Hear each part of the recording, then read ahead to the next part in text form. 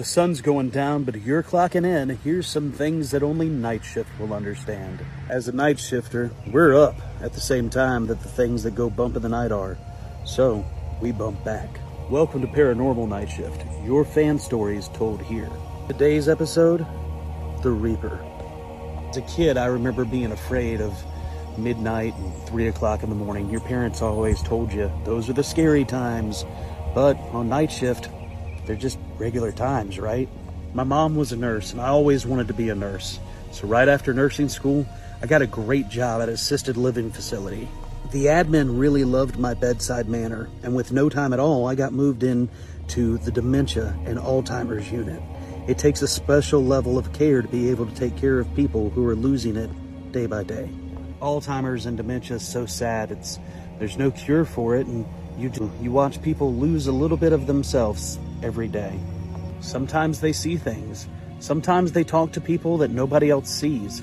And you can't tell them that they're wrong because, well, to them, it's normal. Miss Claudette was one of the nicest people I've ever met.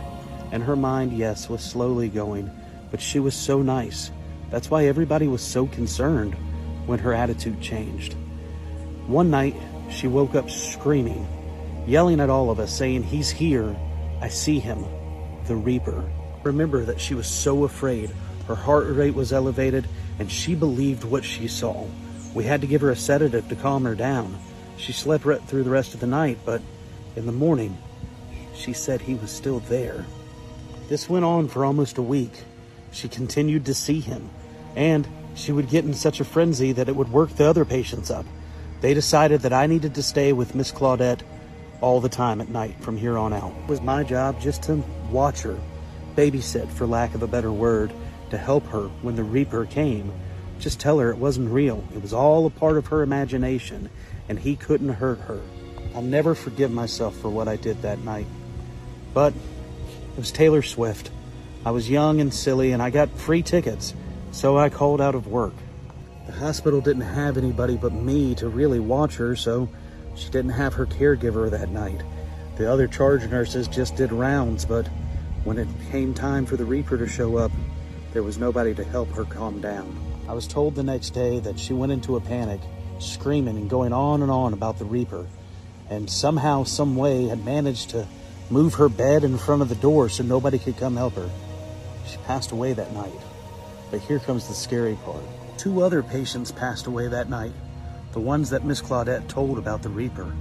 Working in this kind of environment, you're used to having people pass away, but not this many in one night, not this many within an hour apart of each other. The hospital actually did an investigation. They pulled security footage and everything. We all sat and watched the CC footage of the hallway. I promise you, at the time of their departure, you can see it. Just for a glimpse, a black mass leaving each room. They say that children are the most sensitive. Maybe on our way leaving this world, we leave it the way we started, knowing and seeing what no one else can. I love this story because before my grandmother passed away, she used to talk about portals. Now, this was a strongly devout religious woman who grew up in a very Baptist church. The word portal or Ouija board was not even in her vocabulary. She felt like all those things were demonic. In her final days suffering with Alzheimer's, she used to use the word portal all the time. She explained to us that there was a portal in her closet, and that's how they were going to come and get her. Well, Anonymous, we'll be sending you a Paranormal Night Shift sticker. Do you have a story? Send us a message, and maybe yours will be on the next episode of Paranormal Night Shift.